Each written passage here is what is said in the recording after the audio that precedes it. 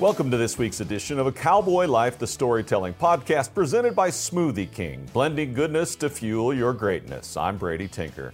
This week we tell you the story of one of the all-time winningest players in NFL history, defensive end Charles Haley. Charles won 5 Super Bowls in his career, 3 with the Dallas Cowboys, and 2 with the team that drafted him, the San Francisco 49ers, and here we go.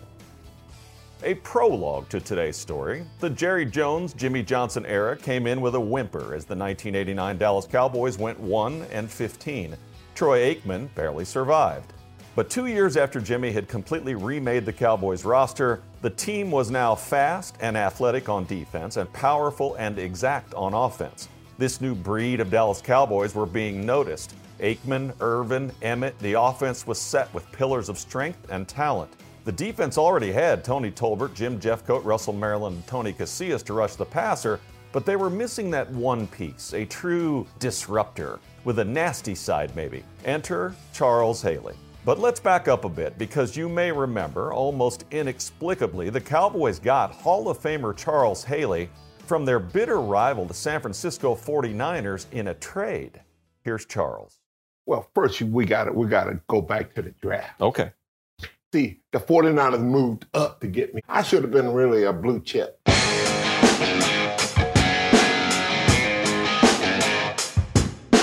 Talent-wise, Charles Haley from James Madison University was astounding to watch. Long and fast with a relentless motor. But virtually nobody was watching. 1AA's James Madison was seen as competing against inferior talent. Add to that they had never had a player drafted into the NFL. So blue chip talent, yes. Blue chip on NFL draft boards, no. He almost didn't get drafted. The Redskins timed him, and they timed him right when he got back from Christmas. And he ran a 4.75. It was too slow for them. They didn't like him, so they went away. Then the 49ers came in, and they clocked him, and he ran 4.5. So they drafted him. That new voice is Charles' defensive coordinator at James Madison University, defensive coordinator Danny Wilmer. Danny had coached and handled Charles, if you will, for 4 years in college, and he was a big fan. In 1986, the 49ers were in the middle of a dominant run of football with Joe Montana and their head coach Bill Walsh, both in their primes. Walsh was already known around the league as the genius, so in June of 1986, Charles boards an airplane after being drafted by the 49ers and heads to his new home in San Francisco. Easy, right?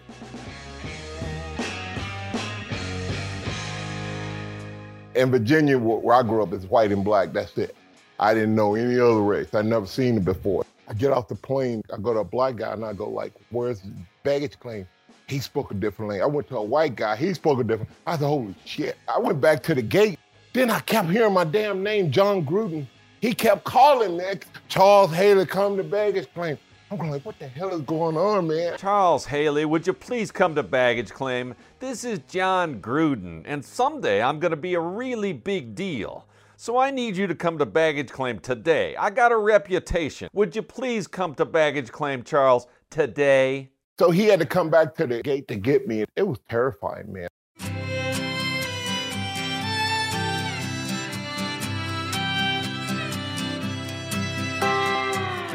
Charles Haley grew up on a farm in Gladys, Virginia, with older brothers who constantly worked him over. They picked on him.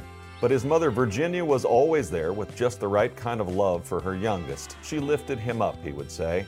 But Charles was clearly a different kid who, by the way, jumped off the screen when you watched film of him playing football. Long and fast with a relentless motor and a visible mean streak, and now he's in the big city in San Francisco and in the league.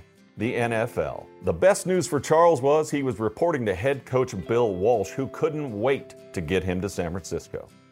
The late, great Bill Walsh was your head coach when you got there. How did you find him, and did you guys get along immediately?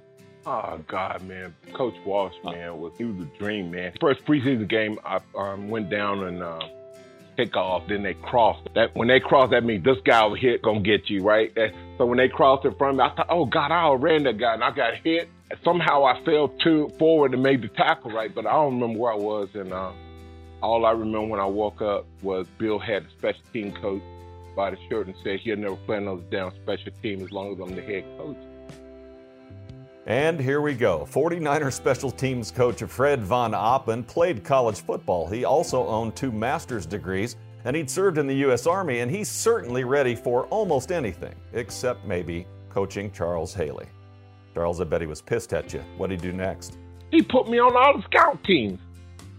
So off of special teams, which were an injury waiting to happen, to scout teams. Now, scout teams are where the backup players on a team work in practice mimicking the other team's players. For example, if the Giants are the next opponents of the 49ers, then Charles is now practicing as if he plays for the Giants. He's doing the same thing the Giants might do in the upcoming game, so his teammates can then prepare for it. Certainly less dangerous than special teams, but certainly not a role that Charles Haley would ever think he should be playing. So he made another unfriendly visit to Coach Von Oppen. And I went out there while he was doing practice because, I went out there in my shoes and, no shirt, and I threw it in his face and said, Bill, I ain't playing no special. That's scout, too.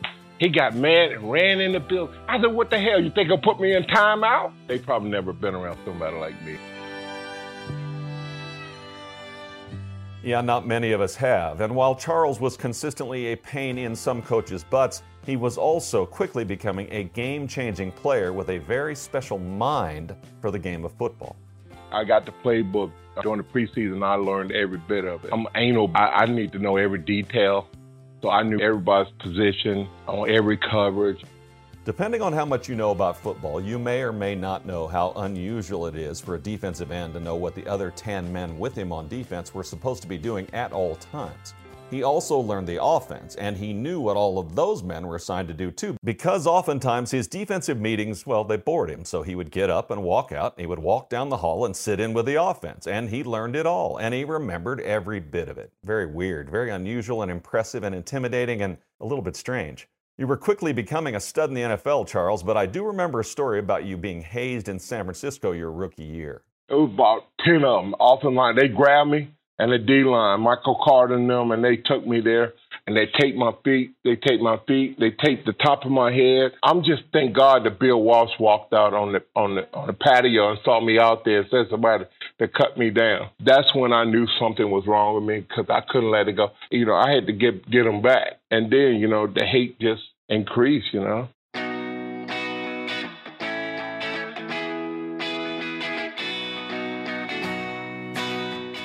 I mentioned earlier that Charles had older brothers growing up that were rough on him. They reveled in beating on him and keeping him down. And to this day, he has problems with how they treated him, period.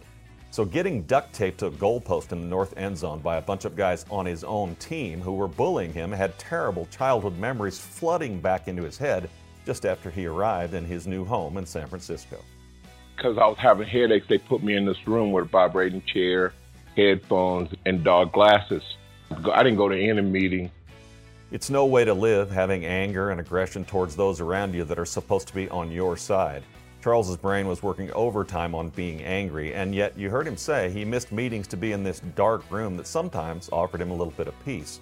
How did he play football at a high level, spending lots of time in that room? Well, you may remember him saying he memorized the entire playbook, and he knew what everyone's job was on every play, and that was no joke. He was very strange, very difficult, but he was also a savant. You know what? You know what made me great? I knew the coverage behind me. I knew what the linebackers were doing. I knew what the guy next to me was doing. So I could take chances.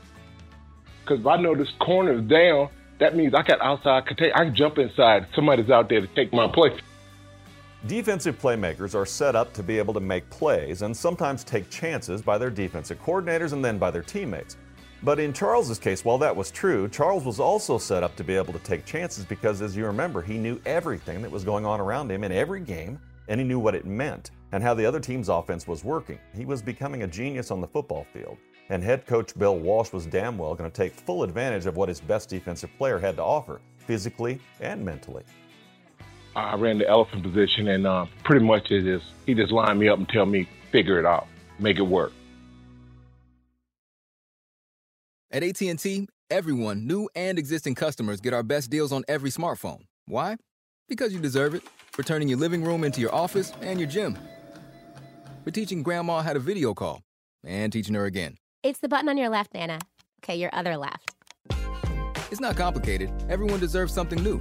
So AT&T is giving everyone, new and existing customers, our best deals with every unlimited plan on every smartphone, even the latest ones. AT&T may temporarily slow data speeds if the network is busy. Restrictions and exceptions may apply.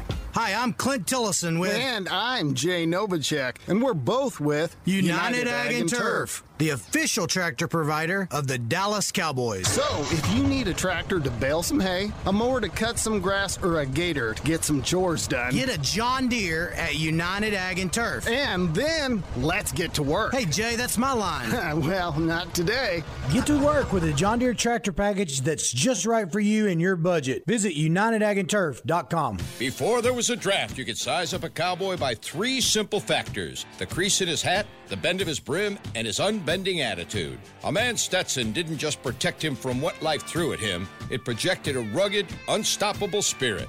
Stetson hats are still American-made with pride right here in Texas. They're still the unofficial crown of all self-respecting cowboys, and Stetson is proud to be on the field with America's team. Find a retailer nearest you at stetson.com/cowboys.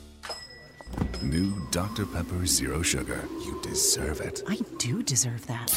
You deserve decadent flavor without sugar, and a day at the beach without sand getting everywhere, and a relaxing bath that your children don't interrupt. I deserve all that? It's really just a visual metaphor for Dr. Pepper Zero Sugar. Everything you want, nothing you don't. A visual metaphor on the radio. I do deserve that. Dr. Pepper Zero Sugar. The zero you deserve is finally here. Bill Walsh put a coach nicknamed Pee-wee with our man Charles, and they, along with defensive coordinator George Seifert, created the Elephant defense for the 49ers. Now, the Elephant is built around one player, a man who can line up and rush the passer at defensive end, but who can also drop into a linebacker position and cover tight ends or chase down running backs. As you can imagine, not many of them have come along ever.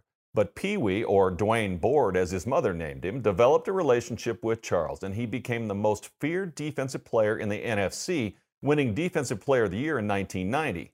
Other good things were happening. There were also 2 teammates on the 49ers that Charles was particularly fond of. The first one you most certainly know, quarterback Joe Montana.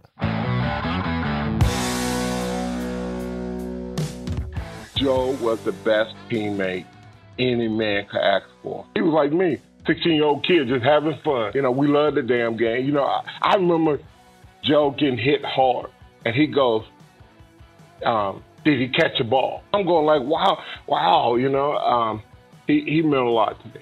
Charles had just a few people in his life that he looked up to and appreciated, and maybe even at times revered. Quarterback Joe Montana was right at the top of that list. He would have fun with Charles, and he would tease him, and he loved on him, and he was always there for him. For Charles, Joe was the perfect teammate and friend. We call Joe Montana Pinocchio. Joe is the greatest human being, guys. He'll walk in this room and you'll think he's your brother. Man, he's phenomenal. So one practice, I just kept jumping off sides, right? Then Bill get mad. He go, "What the hell is your problem, Haley?" I said, "Well, Joe's nose is offside, so I just keep jumping." Hey, he bust out laughing and threw it, made us go in. 2 days later, we was out there, and he blew the whistle. He said, "I wish I had a whole damn team of number 94. And then, you know what? We win the Super Bowl, and he quit. And then I'm stuck with George ass, you know. Bill Walsh loved Charles Haley, the football player, from the minute he saw him on tape. He drafted him and taught him, and he befriended him. Joe Montana played and lived like Charles thought everyone should. These men were his anchors. They kept him from drifting away. Safety Ronnie Lott was the other 49er that Charles responded to. Ronnie was my mentor, and you know, I used to stay on his wings until he made me go to this charity thing with him, and he gave shoes out at a barbershop. This 10-year-old kid walked up to him, man. This kid gave him the best question in the world. It made me a man. Kid said, "What makes you a great player?" And he said, "I play without fear." That was the last day I was under his wings. Hey, I found my own way after that point, but I didn't realize that was the biggest key to being a great football player, is to not allow fear to creep into your psyche. You know, and as I tell my kids, that's in everything in life. No matter what you do, the moment you let doubt is fear, and it'll cripple you. Ronnie Lott was a free safety that had been drafted by Bill Walsh and the 49ers 5 years before Charles came to San Francisco.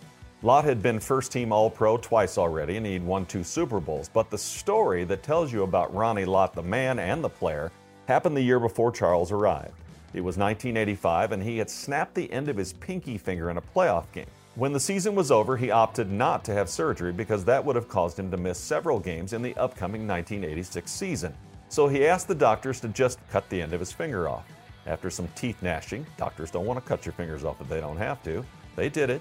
And a few months later, Charles arrived, and Ronnie, to nobody's surprise, was someone Charles immediately looked up to and even took harsh criticism from, if you can imagine that. A mentor for Charles. They won 2 Super Bowls together along with Joe Montana, but things for Charles in the Bay Area would not stay smooth for long. I think I probably had a nervous breakdown or something. I couldn't control my emotions, and the anger and the hate came out. You know, first of all, you have to remember, they cut Ronnie at the Pro Bowl. I was right there with Ronnie when he got cut. They humiliated him.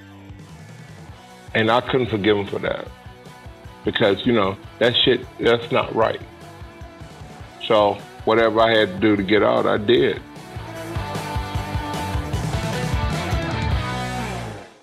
Well, by this time, you know that Charles is great at football and as tough an SOB as you would ever want to meet. But he was also fragile, and when one of the few people that he loved and trusted in the game was not only released, but humiliated in the process, well, that just wasn't going to stand with Charles.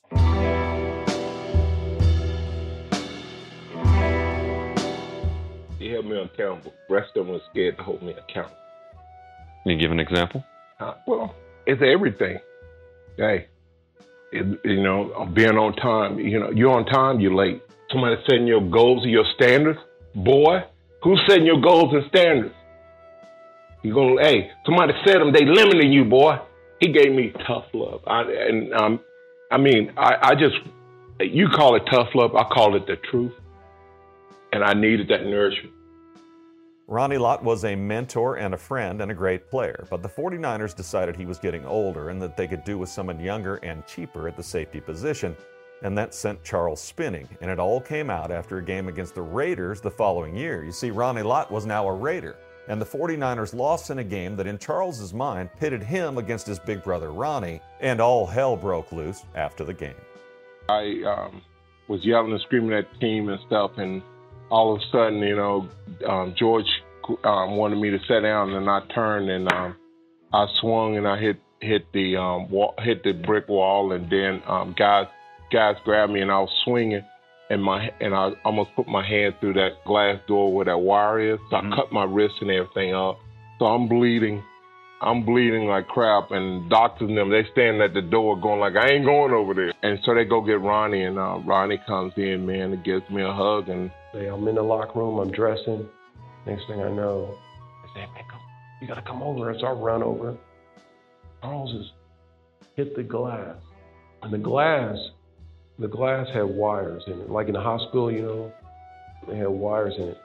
So I come in and I look and I'm going, and I look at his hand, and I know what's going on in his head. I love him like a brother, and I don't think he wanted to lose to his big brother. The doctor was able to look at me and stuff, but from then on, for about 3 or 4 games, it was just really, really emotional for me, and I couldn't control it. Then I went into isolation after that.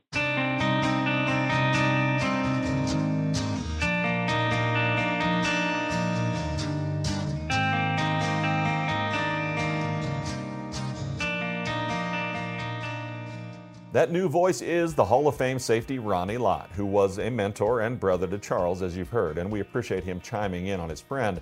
But truth be told, it wasn't just head coach George Seifert and the front office cutting Ronnie Lott that messed with Charles. The 49ers were also a year into a plan to replace the greatest QB ever, Joe Montana, the other teammate near and dear to Charles.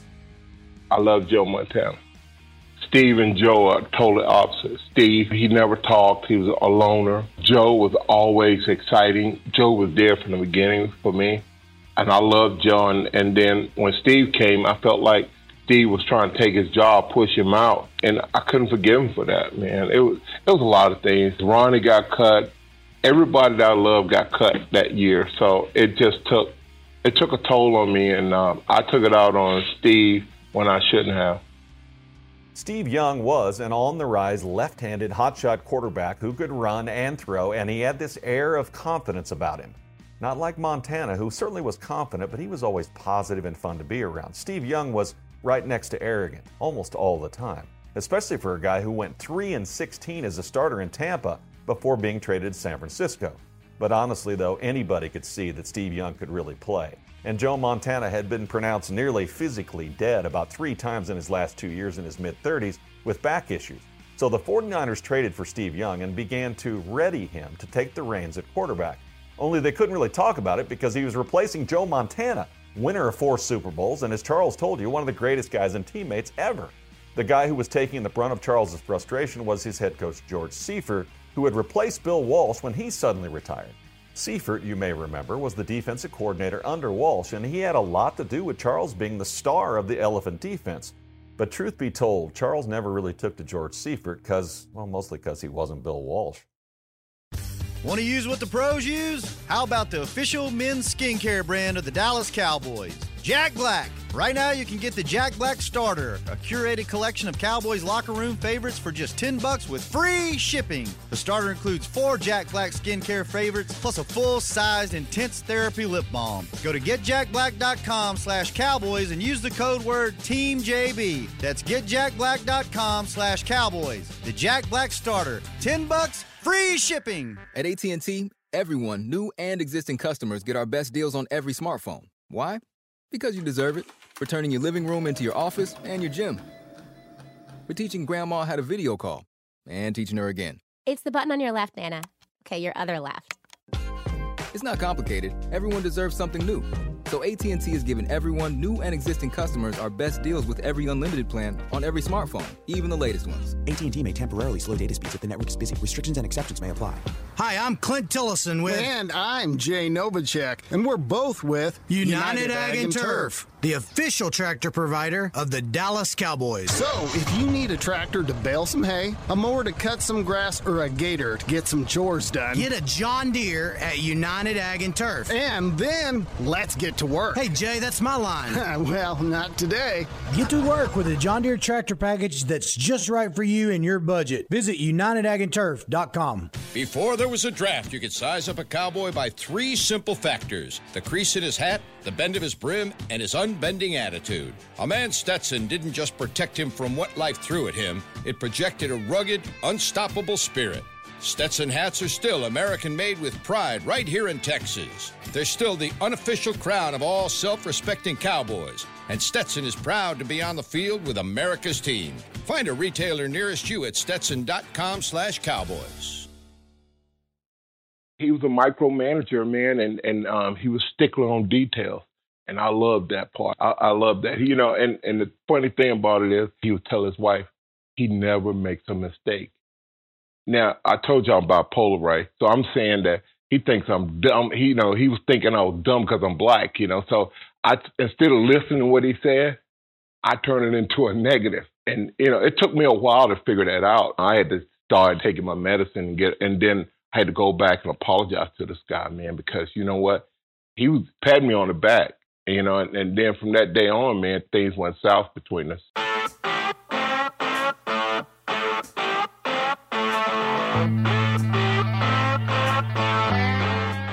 In fairness, George Seifert won 2 Super Bowls as the 49ers head coach. He was the first coach to win a Super Bowl in his rookie coaching year since 1968, and he is still the winningest coach in 49ers history with a record of 98-30. But Charles never liked him, and it seemed the 49ers brass didn't either, as they brought in Coach Steve Mariucci to replace him and told him that's what they were going to do. Quote, he'll be your offensive coordinator for the final year of your contract, and then he'll take your job. Okay, man, that sucks. But back to Charles versus George Seifert in our story. So with Ronnie leaving, you and Seifert had separation. You got all over Seifert. Somebody told you to go apologize, as I understand it, and you I think they did. You couldn't bring yourself to do it. I think I blinked it. Hey, I was in the room with him and I was blinking and he didn't down. He couldn't read Morse code. That was his fault. I told him that too.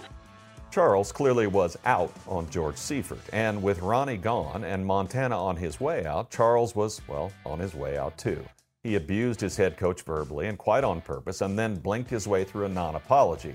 At the core of his disgust for his head coach was his incessant need to talk. He apparently was an over-talker that liked to hear himself talk, as far as Charles was concerned. I see the world black and white, and I don't ever see gray. It's black or white, and so I always just turn it. I flip it, and I don't like people that talk to me word magic for like 15, 20 minutes like George Seifert. Hell, I don't know what you just said. Hey, I don't know what did you just say? All I heard was something, and anything that I heard was negative. I think that's what our problem was, because Bill Walsh would call me in. He would say a couple sentences and tell me to get the hell out. And I said, okay, I'm good. You do sense the pattern here, right? Anyone who was replacing someone that Charles loved, like George Seifert replacing Bill Walsh, was destined to be compared to them and then to fall woefully short of them, and then to ultimately be met with disdain. It was part of his bipolar issues. He loved or he hated, and as he said, black or white. He only let a few people in, and they could do no wrong, and anyone who replaced them was in for a long battle with Charles Haley. George said the last straw was when I told him I wasn't going to go to London or Japan or wherever they was going. And when they got back, they told me, just go home. And then I went home and I came back over there and they said I was traded to the Dallas Cowboys.